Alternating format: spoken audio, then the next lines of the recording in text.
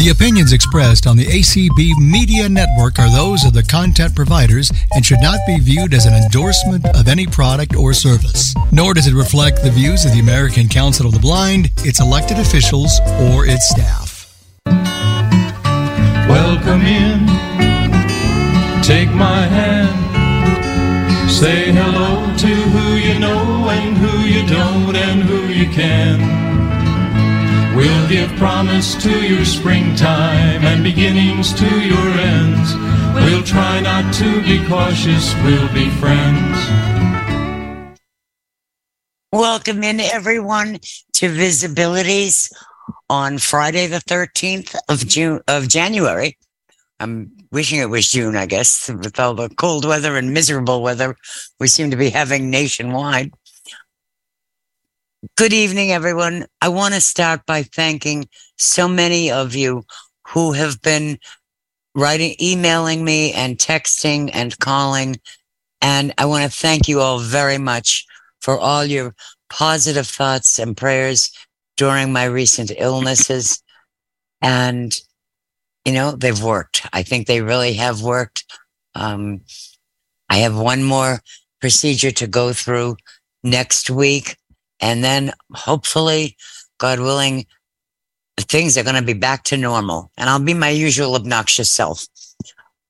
In the meanwhile, I want to welcome you all this evening and extend my sincere thanks to our host this evening, Ray Campbell, and our producer, engineer, you name it. He does everything around here, Larry Gassman. And my two very special guests this evening, Scott Marshall and Paul Edwards. Tonight, we want to talk about the medical field. What's going on is very, very different from what was happening many years ago.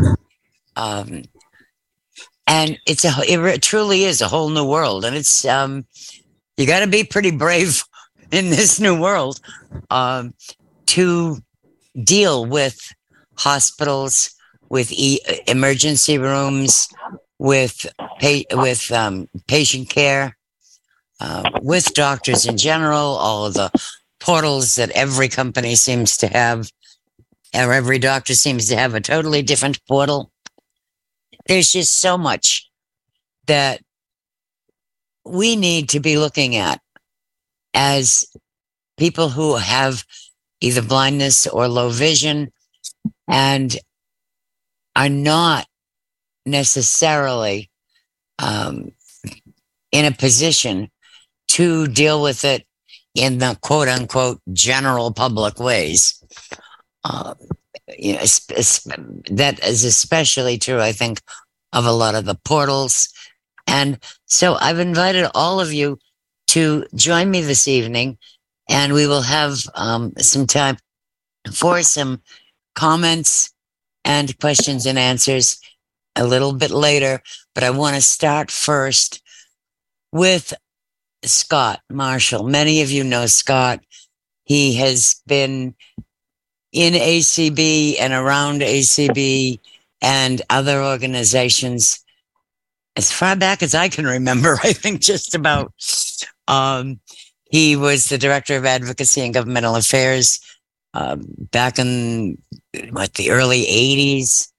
He's the one who started the Washington Connection, which was in those days our best way of knowing what was going on as far as advocacy on a nationwide basis. He's worked with the American Association of Retired Persons. He's worked with American Foundation for the Blind. One of the things that he did, and we're going to be talking a lot about tonight, is a lot of work that took place back shortly after the ADA was passed. And so I'm going to start right there because I think we need to start with the root of so much of what has been proposed or implemented through the years.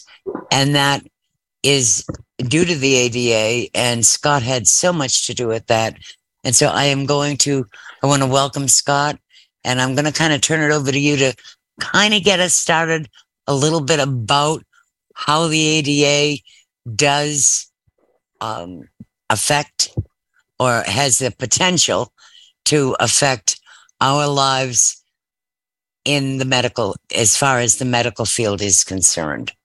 So good evening, Scott. Hello, Terry, and hello, everybody. Thanks for inviting me.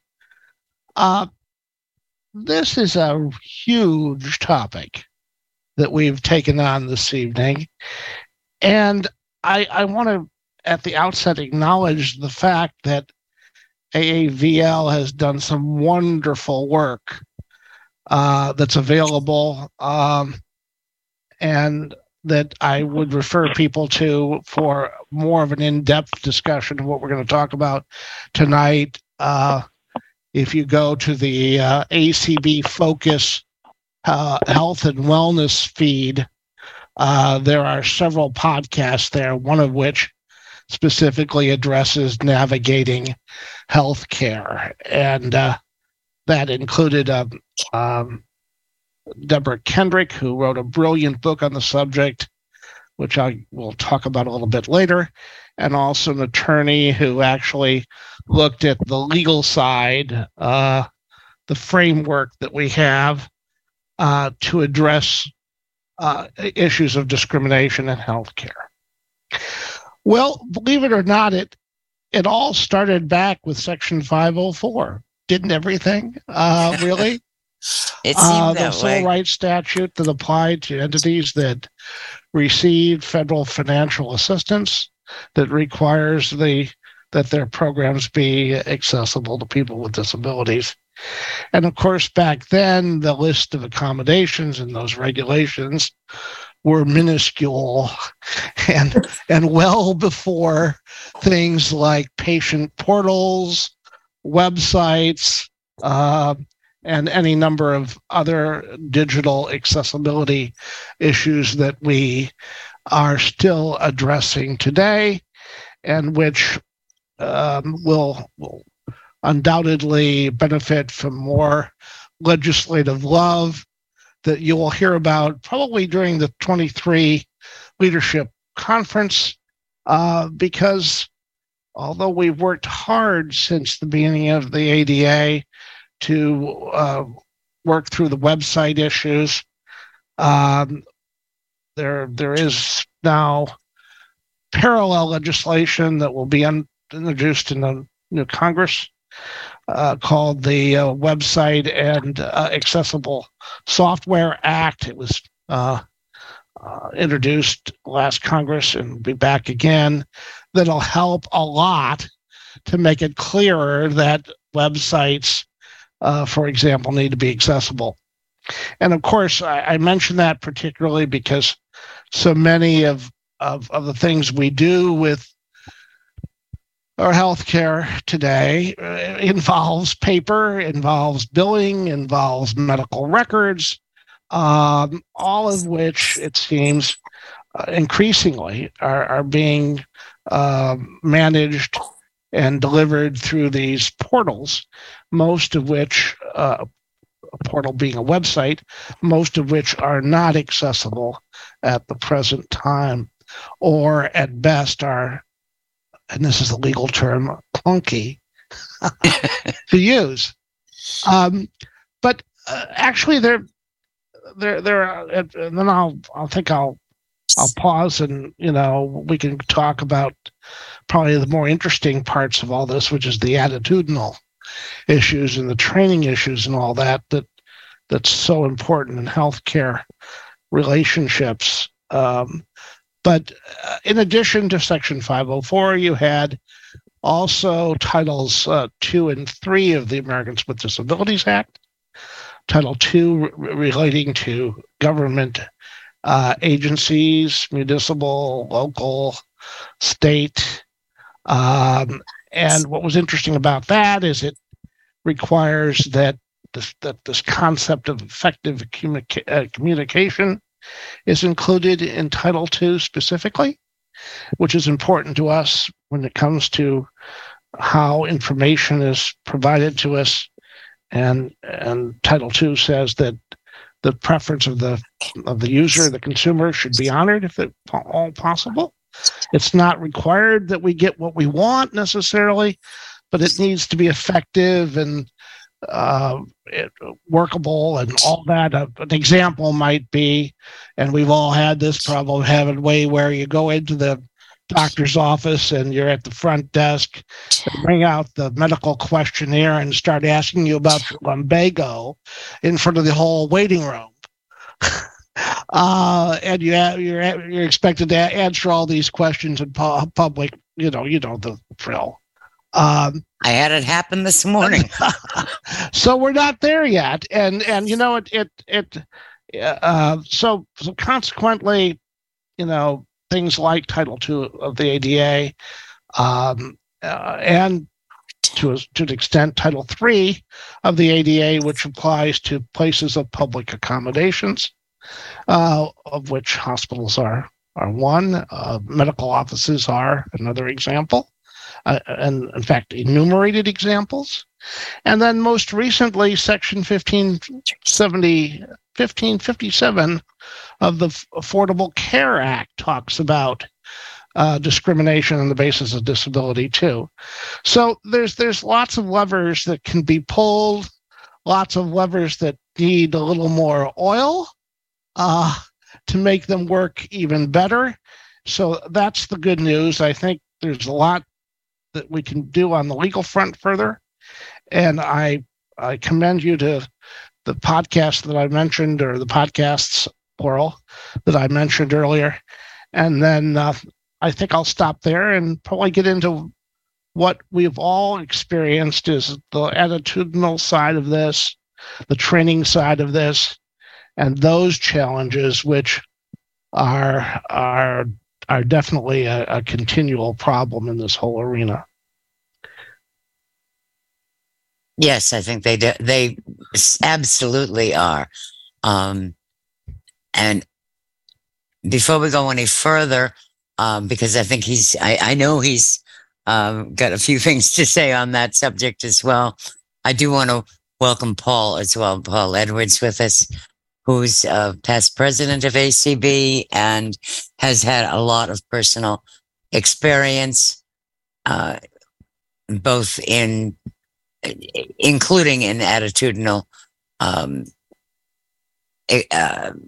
situations. So Paul, anytime you want to jump in, we would be more than happy. I will jump. I think Scott's, Paul. Yeah. Hey, Scott. I think that Scott's points about the legal issues are relevant. The truth is that most hospitals have no idea that they're covered until you get to their legal folks. And most, at least it's, and Scott, feel free to jump in and tell me that I'm full of it anytime you think that I am. But I think that the reality is that most doctors' offices and most medical facilities believe that they're doing just fine the way they interact with folks with disabilities. And the truth is they're not. And the truth is that when we make the mistake of suggesting to folks that they could perhaps be doing something a little bit more effectively or a little bit better, we are essentially branded as troublemakers and are perceived, I think, often as not being very grateful for all the help that they're prepared to offer. So I think that one of the things that we need to continue to do, and perhaps that ACB needs to take the lead in doing, is recognizing that we're at a place now where we have not been before, and at a place where, in my opinion anyway, we are falling further and further behind the accessibility barriers. And because of, for example, the use of a whole bunch of medical portals, which are not accessible and which are being required by folks, even in local offices, it is really scary how incapable many of us who used to be able to navigate medical profession are finding ourselves now. And I know I'll give you guys an example of this morning. I went into a dermatologist's office this morning and was required to sign 2 agreements, which I had sort of half had described to me, and I was comfortable with them. But I was supposed to sign them on a tablet. I have no idea there was an iPad or what the heck it was. And I don't know how, Scott, you feel about these iPad things and signatures, but for me, they are absolutely ridiculous because I have no idea whether I'm signing correctly. I have no idea whether I'm signing in the right place. And it probably doesn't matter. Well, exactly. So long as you're not defrauding them. And, exactly. You could pretty much swipe anything and call it your signature. But go ahead. Yeah. So my brother was with me, and I said to him, just go ahead and mark it and pretend I did it. And this very officious lady from behind the counter says, excuse me, do you have his power of attorney? I love it. Well, in point of fact, somebody in your life should have a medical power of attorney, but that's another story for a different day. That'll be another show. But of course, the answer was no. And yeah, my daughter does have one if she needs it. So good for absolutely. Good for but the bottom line was, she said that he couldn't even assist me. I needed to decide where on this device I was going to sign, and then I had to sign twice. And that's an example, I think, of the kind of the kind of situation that we are dealing with. I also made the mistake this morning when I was handed a piece of print that said, well, this is your biopsy report, take it home with you. I said, what did it say? And they said, oh, we don't have time to read it here. How dare you? Yeah, excuse me? Yeah.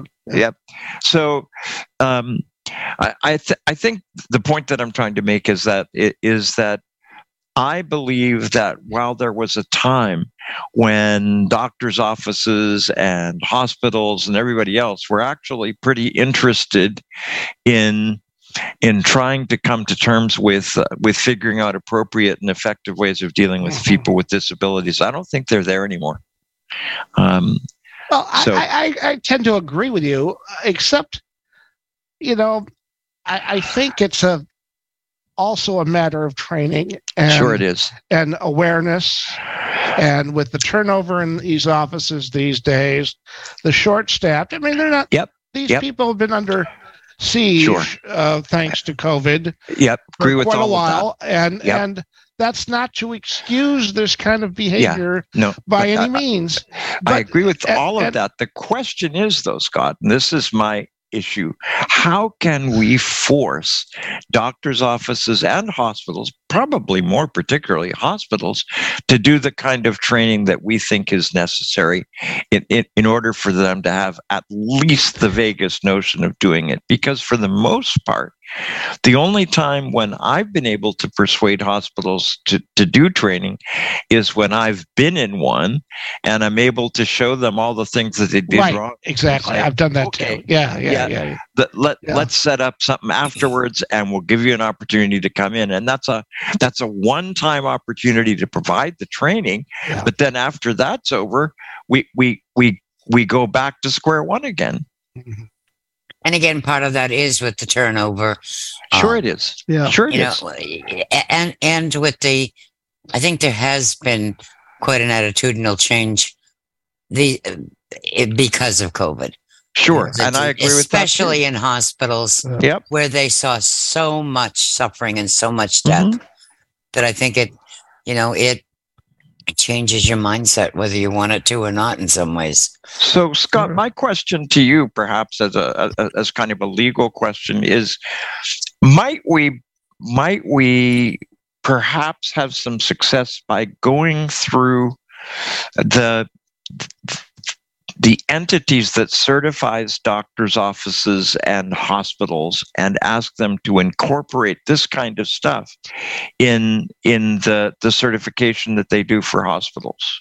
I think so, and I would broaden that approach to include things like associations of medical students. Sure. I remember talking to a group back in the 90s after the ADA just came out. It was the National Medical Students Association. And they're still in existence. And their whole raison d'etre is to represent the interests of underserved people in the medical community. Interesting. And these younger people were fascinated by it all. I mean, I was on a panel with a couple other people with disabilities, and we were doing our shtick. And of course, back at that time, I was doing lots of shticks with, bar associations, and I'd worry about whether I was educating the other side, and all that stuff. But at least with the medical students, I don't know if it helped. But again, it's one person at a time. It's at least raising an eyebrow, right? In addition to the wonderful book that Deborah Kendrick wrote on this topic, on attitudes and how to sort of sell yourself along the way. I don't know if you read the book. I have. It's I think very, very, very well done. And it's much more current than what I did back 30 years ago, which was a checklist for healthcare providers to acquaint them, first of all, about what the legal requirements were, number one. And then number two, just a very nuggeted or bulleted, if you will, a rundown of all the different services in a hospital, for example, or in a doctor's office, what they needed to worry about, where they might be interacting with a patient who's blind or visually impaired. And some of the stuff was just common sense, stuff that we all know about. Like if you're going to walk into a patient's room, you better identify yourself and say, I'm, Scott Marshall, I'm from the dietary staff, and here's your dinner, and it's roast beef with a piece of cake and coffee. Do you need any assistance? Basically, lots of basic stuff like that. And the idea of that was, and I'm getting down to your question, believe it or not, that what we really need more of is things that they can incorporate in very brief trainings. Back in the 90s, I don't know if they still do it, Marriott used to give all of its associates, whether they were in the maintenance department or the front desk, and this could be just a conversation with a supervisor, 5-minute training about how to do a better job with guests, or how to do whatever your job was. So the idea of these checklists that the DOJ paid the AFB, and who then paid me to write, what was designed along that with that idea in mind, that would be something that they could use in a training situation where it wouldn't seem like it was a big deal of training, but a little bit, a spoonful at a time. So if we could figure out something like that, that might be an approach to get this training more. I think the materials are out there, Scott. I mean, there's a nice piece of work that the Pennsylvania Council put together. Awesome! I'd love to see it. Yeah, and I think the materials are out there. What I think we have to do is to figure out a way at a national level, and perhaps this is where ACB can help, to either through the accreditation process or through medical students or in some other way to make that training more mandatory and require it with some level of frequency, like every 2 years or something. Yeah. And I don't think, I think there's enough leverage in the ADA and other stuff that we could sell it to accrediting bodies, and every single hospital has to be accredited. Yeah. No. Yeah. That's an interesting approach. Yeah. I agree. And the way you would have to do it is say, otherwise, the hospital can't even think about complying with the law's requirements unless some level of training is provided on a regular, ongoing basis about it. Right. And instead of sitting back and being nice, which is what every single blind person has done since the ADA came out, essentially, we will now start filing complaints with the DOJ. Well, that's true too. I mean, that's always a problem. People have to file complaints. Yeah. But that can be problematic too. I filed a complaint with DOJ one time, and they settled the blank case without my knowledge. Well, exactly. I was furious. But anyway, that's another story for another day again. But it is. But the bottom line is, I still believe in filing complaints, though. But it's frankly, it's the threat and the actuality of actually filing complaints, because even if those complaints don't actually get anything done, they create a bunch of stir at a level of the hospital that's far above the level that we need training at. Well, and it's something to talk to, our lawyers about further too, in terms of the training part of it, because I think most of the disability rights lawyers, for the most part, haven't focused much, and there are some exceptions, on the information access kinds of things and the training things. They're for the most, and that's how the ADA originally was primarily geared toward physical architectural accessibility, not this information stuff.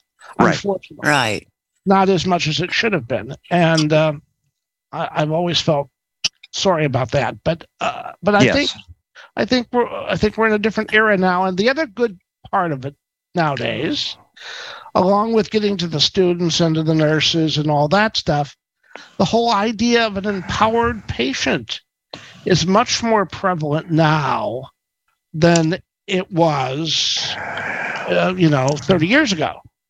Well, and also an empowered blind person as well, because I mean, the truth is that 30 years ago, we were expected to be good little children. Yes. Everyone was blind or sighted. That's sure. You sat back and just paid homage to your doctor. And Deborah does talk about that in her book about how to get our own psyches into the mode of being demanding consumers in a way that's effective, and making sure that. And the title of her book is brilliant. Let me get it here. Rather than do it from memory, it's like, navigating healthcare when all they can see is that you can't. Yeah, and that's exactly what happens. It absolutely. It happens all the time in all kinds of contexts. It is. And, there's no doubt. And I think one of the issues that comes up that's also very difficult, and maybe it's even a little more so for seniors, is that we're talking people of very varying levels of... Oh, no question. Of abilities and of their attitudes toward their own blindness. Oh, of course, because you got people that, and as you get older, the more difficult it is. The more doctors you're seeing, You've got FLC syndrome, feeling like crap. You don't want to advocate for this stuff. Really. Right. Yeah. And on the other end of the spectrum, for young people, taking your baby to their first pediatrician is a pretty scary event as well. Of course. And I want to just jump in with a question for both of you, a little bit different, and that is the going back to the portals for a minute. What would be wrong or more right if we weren't doing more outreach and partnering or attempting to partner as a national organization with the developers of these portals? How many of them are even aware of anything like 504 or 508 or... Well, the biggest one is called Epic. And they have things like My Chart, which they licensed, which is not great, but it's probably the best one out there. But I understand that Epic has finally gotten some accessibility people involved. So maybe better things will come of it. I don't know. But you're right. I think that's something that's valuable if we could get more people aware of the need. But again, because the web accessibility stuff is in such a mess in the ADA regulations that we don't have out yet, that's why the website and information and software information, website and accessible software act. I'll get it right. I know I can't either. I have to read it each we time. We got to get a better name for it. That's snappier. Talk to Clark about that. But anyway, and they did a nice job on Claire Stanley, and even Paré from the NFB was on, and Stephanie Engert from AFB did a really nice podcast on that. Yes, and we actually have a nice podcast on visibilities that Claire and Swatha did on it as well. Yeah. So Scott, so I guess following up on this for 1 second, Paul, if I can, and I'm sure both of you, especially you, Scott, probably would be more into would understand this more than I do. But my question has always been, Section 503 had to do with medical facilities and hospitals and anybody getting federal funding, as I recall. And couldn't that be used as well, especially with the developers of the portals and such? You've got me there, and I don't have a copy of the law in front of me, so I can't refresh my memory as to what exactly 503 covers. But I don't know. It's for the most part federal contractors, and that's what I thought too. It would really only, Terry, apply to those folks who actually had direct contracts with the federal government rather than with a broader group, I think. I think you're right, Paul. I think it's okay. All right. I thought it was. Okay. I thought it had to do with federal funding for medical facilities. No, 504 is the federal funding. But no, I mean specifically activities. I meant specifically for for medical facilities. That are building, that are always building new buildings, that kind of thing. Well, yeah. I thought it had more to do with that, but I could be very wrong on that. I don't think so. I don't think so either. But it's something to look into. It is. Sure. It is. Just in case. So the one thing that I wanted to add, and then maybe, Terry, we can open it up, because I suspect there's some other folks who have better ideas than we do. Say. Yeah. Good. But the one thing that I wanted to add is that I think that where these portals and other components are concerned, I think we need to decide where we can begin to have an impact.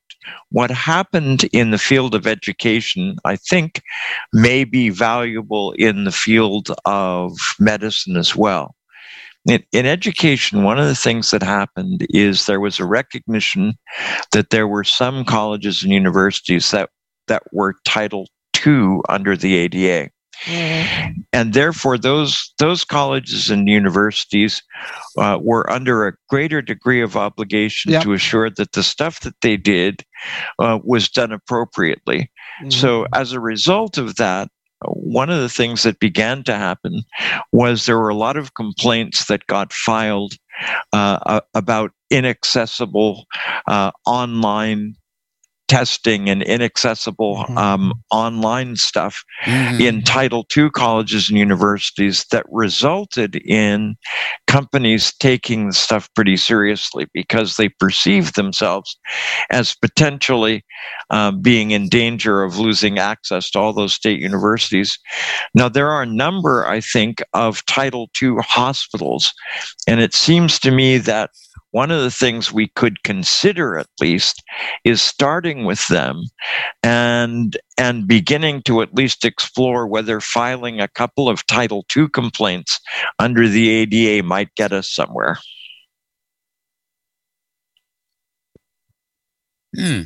Well, I'm always a big, and I like filing litigation too. That's another even better than a DOJ complaint. But again, that does take money. It does, and resources and time, lots of time. So.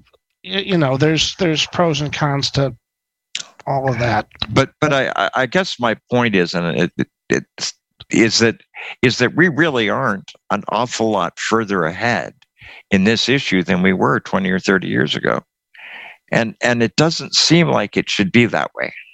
Well, 20 or 30 years ago, we didn't have electronic medical records. Period. No, right? Yeah. Granted. So at least we're a little further ahead. But I understand your point. I do. I do. But, I've found, I don't know, has your experience been that people just flat out refuse to send you a Word version of a document if you tell them, hey, I can't access your portal, so we're not going to use it, period? What they usually say is, I don't have anybody in my office who can do it. And that's kind of the response that I get. But I think you're right. I mean, that's really what I was saying earlier, was that I don't think people are doing this stuff to be mean most of the time. They're doing this stuff because they don't know any better. Yeah. And because it's not easy for them to get around it. And frankly, the whole reason for portals is to render them less likely to get sued on the one hand, and on the other hand, to actually be able to farm out to other entities a lot more of the work of organizing and maintaining the medical records for the practice. Yeah. Well, and Medicare requires it nowadays too. Yes, they do. If you want your full reimbursement, you got to have medical records. Yep. Yeah. Terry, we should shut up now. Yeah, we should. I always learn more when I listen. Mm-hmm. Well, Sheila Young's okay. Oh, hello, that's not Sheila. So Sheila Young certainly has something that we can all listen to, I'm sure. Hi, everybody. How are you? Good, thank you. Terry, glad to hear you. Thank you. And thank you for your kind words. Anyway, I just want to say that, a lot of what you've said is correct. I am extremely impressed with a few improvements. One, Quest Labs has listened.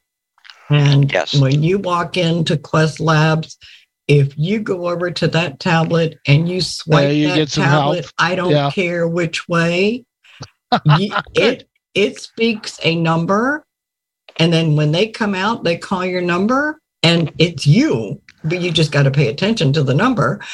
And several of the doctors that I go to now, I can actually fill in their before appointment portal, application thing.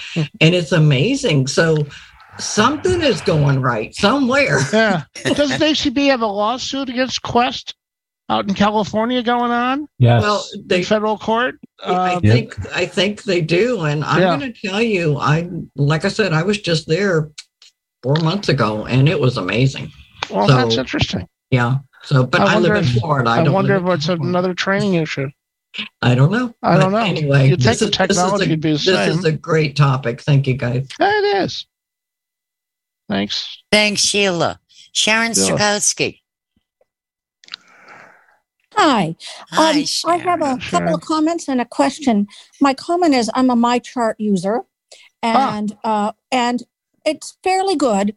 Yeah. However, I'm having a minor procedure, and of course, I got my instructions in the mail, and I tried to have them put it in MyChart, and it was like, oh, they were created on a typewriter, But again, come on, really? No.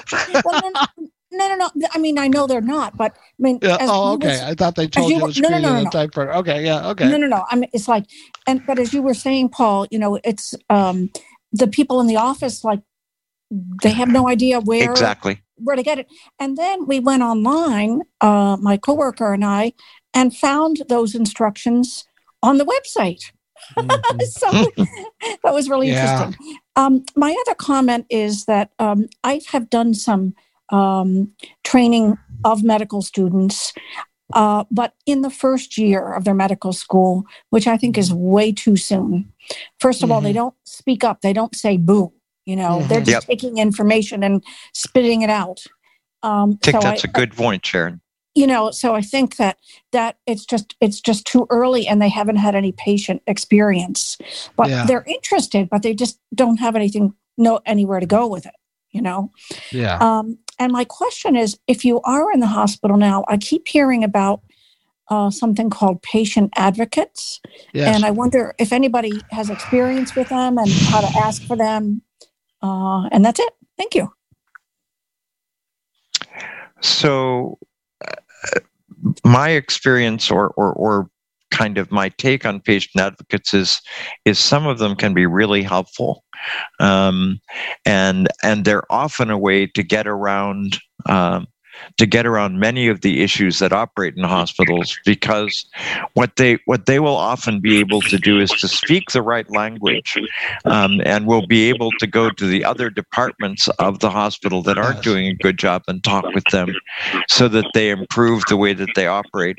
On the other hand, there are patient advocates who don't have good attitudes about the capability of blind people, and who can become a real problem. And so it's kind of it's kind of a flip of the coin. But I would say overall, especially if you're finding in the hospital that people aren't listening to you, ask to see a patient advocate, because at least it escalates it to a place where every hospital has to have a person. Yeah, I think that's true. I think that's even under the Affordable Care Act. It is. There's a requirement that they have, a patient advocate to coordinate care. Yeah, it is. I know one of the hospitals I was in recently, their social service director was their patient advocate, which was unfortunate, shall we say, at the time. Exactly. And that's often the case, and that's a problem, because there are a whole set of values that seem to operate with that profession. Yeah. There are indeed. Well, you're right. Just like anybody else, you've got good ones and bad ones, I guess. But meanwhile, back at the ranch. Yes. Meanwhile, back at the ranch. Next question. Yes. I believe I know who this next one is. Area code 508. Ending in 613. I think that's Jane. This is Jane.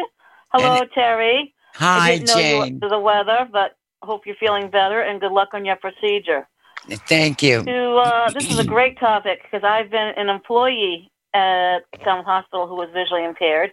Good. I could tell you some awful stories. Yeah. And I've also been in and out of hospitals, as you know. A lot. And nursing homes or rehabs. And a couple of things of points. Yes, there are patient advocates, but you have to be careful between the difference between a patient advocate and a case manager. Yep. And sometimes they are both. But at our hospital in Falmouth, we do have both. And the other thing is, if you go on the CCLVA website, there is a list of things that you can look at and maybe make your own list of do's and don'ts when you go to a healthcare professional's office or into the hospital or wherever. The other thing I would also like to suggest is that what I do is when I go to a new doctor, I call ahead and have them send me my forms so I can fill them out with my sister or a friend. And if I can't fill them out, I have to do it in there. And I said, I want to be seen in a room and talk to somebody. I'm not sitting out here and letting the whole world know my story. I said, as I'm going to be signing the HIPAA form. So this does not make any sense. And that's a good approach, and it's the one everybody should do. You have to make waves being your advocate, as Terry knows, and I think Sharon, that unfortunately I call it ruffling the feathers. And I'm doing it in the next couple of weeks because of the incident I had where I was at the rehab place and also at Falmouth Hospital, even though that happened back in the summer. So you have to be your own advocate, and sometimes starting local, finding out where their corporate office is, and then go higher, who regulates them. Sometimes it's a joint accreditation of hospitals or even the Health and Human Services Department in your state. And the other thing is, I don't know if it was last year or the year before, it was a virtual convention, and they had a resolution to have mandatory in-service and training for all medical facilities. And I think we need to go back and revisit that and get that into legislation. Yeah, I was partly responsible for at least doing something. I think it went a little bit further than it should have gone. But it needs to go farther, Paul. Well, I think that would be nice, except my view is that if you take it to a place where it's never going to get, then I think you waste your time with a resolution like that. We need to do something. Either it's through that or through our legislative congressman or whatever. Anyways, a quick story that happened to me 2 weeks ago is I came home and had home health care, and the nurse I had, she says, Jane, how are you going to do your meds? Because they were on those little cards. Mm-hmm. And I got out and I showed her, I got out my Seeing AI, and I did that way to get the meds that were there. And I said, then I also have this other little unique little toy. It's called Script Talk.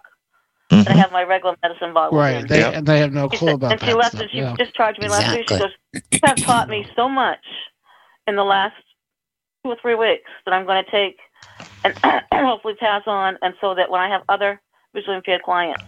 Yeah. So it's what we have to, and we're constantly teaching, unfortunately. And we have to do that. Keep on doing that. Yep. So thank you for letting me take my call. And Terry, good luck. And Jane, I think ACB, you directors that are listening, we need to do something to get this on board. So that the other thing that I don't like is when you have to go into hospital. And Jane, we've got about 4 other hands. So we do, yeah. And I'm listening, by the way. And there's a lot that's going. I have an announcement at the end about that, anyhow. In addition, Jane, Kelsey, there you are. Good evening. Good evening. Hello, everyone. I mean, I agree with everything that's been said here. I mean, I will say, one thing about Quest that I'm honestly very disappointed, and I've been trying to make waves, but I can't get anywhere with it, is yes, they have the accessible when you get, yes, their kiosk is accessible now when you go into the actual lab, but their app for making appointments and doing everything else is horrible. I spent an hour and a half last week trying to make an appointment at Quest, and now I can't even pre-register to put my insurance in ahead of time because the app is so bad. So I'm hoping that ACB hears this and that they will hold Quest accountable for this, because I mean, it should not be this difficult to, make an appointment and, pre-register like everyone else just to get simple lab work done. So you make a very good point, and I thank you. I hate to cut you short. That's okay. We've got like 7 minutes and 3 more calls. But thank you for that. And as I say, I think we will be doing some work on it, whether it's through ACB directly or quite how it's going to happen. I'm not sure, but there's going to be an uplifting of this topic. Nora, if you can unmute, there you are. Good evening, Nora.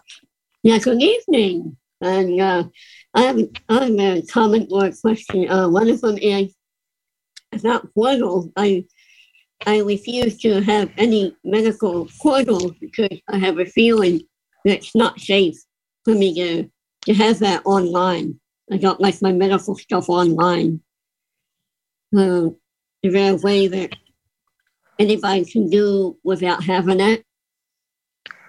No, in a portal you would have to be online for, I believe. I mean, are there some that you can do by phone? No, I don't think that there's a requirement. I think that's what she's asking. I don't think there's a requirement that you use portals, but I think that all of your doctors and all of the hospitals are going to be using portals, whether you like it or not. And the real question is, are you going to have access to your information or are you not? And that's a decision that you need to make, Miss Nora. It's not one that anybody else can make for you. No, you're right. Thank you. Because sometimes I feel like I'm not safe with one, having to have one because I don't think I've heard. I mean, there are so many laws around kind of protecting those portals. I don't think I've heard of any problems. Have you, Scott? No, but anything can be hacked. I mean, sure. Or it's not a question of, whether, but when, I guess.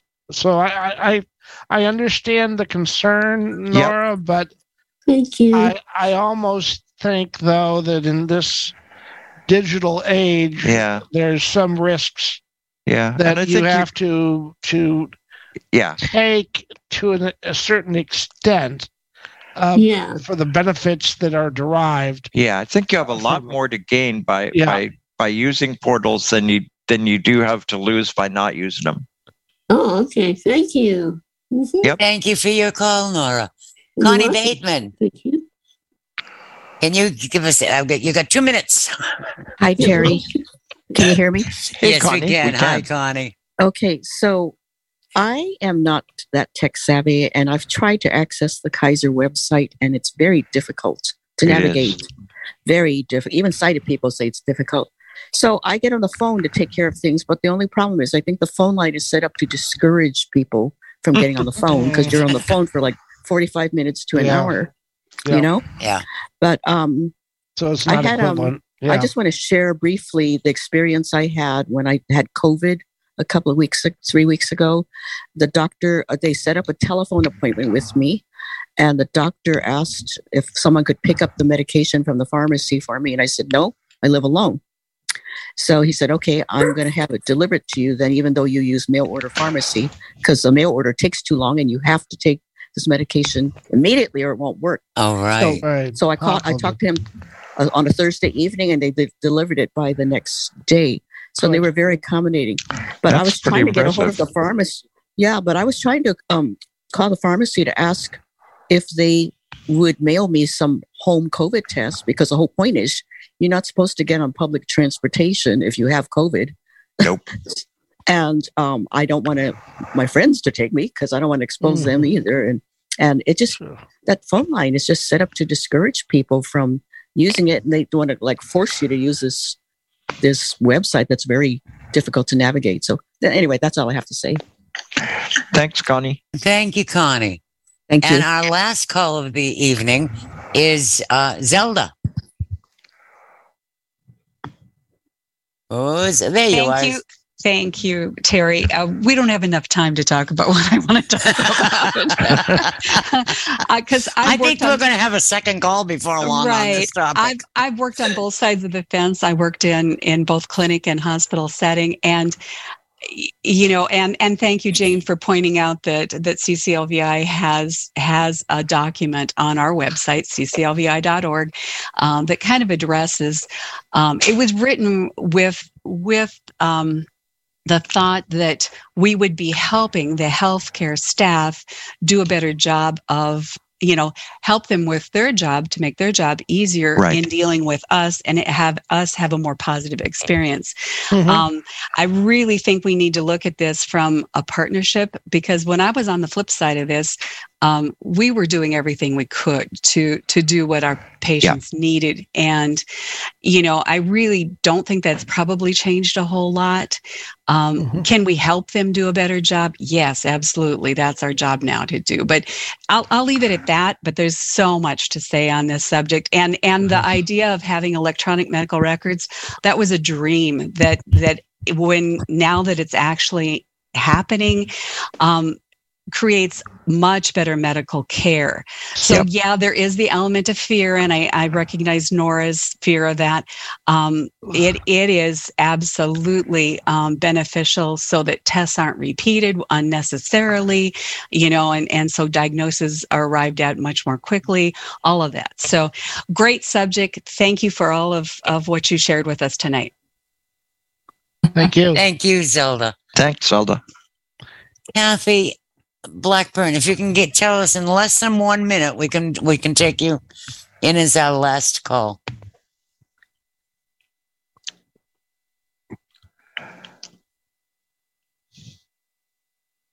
There you are. No, you're not. All right. So I'm sorry, Kathy. Hopefully we'll be okay with that.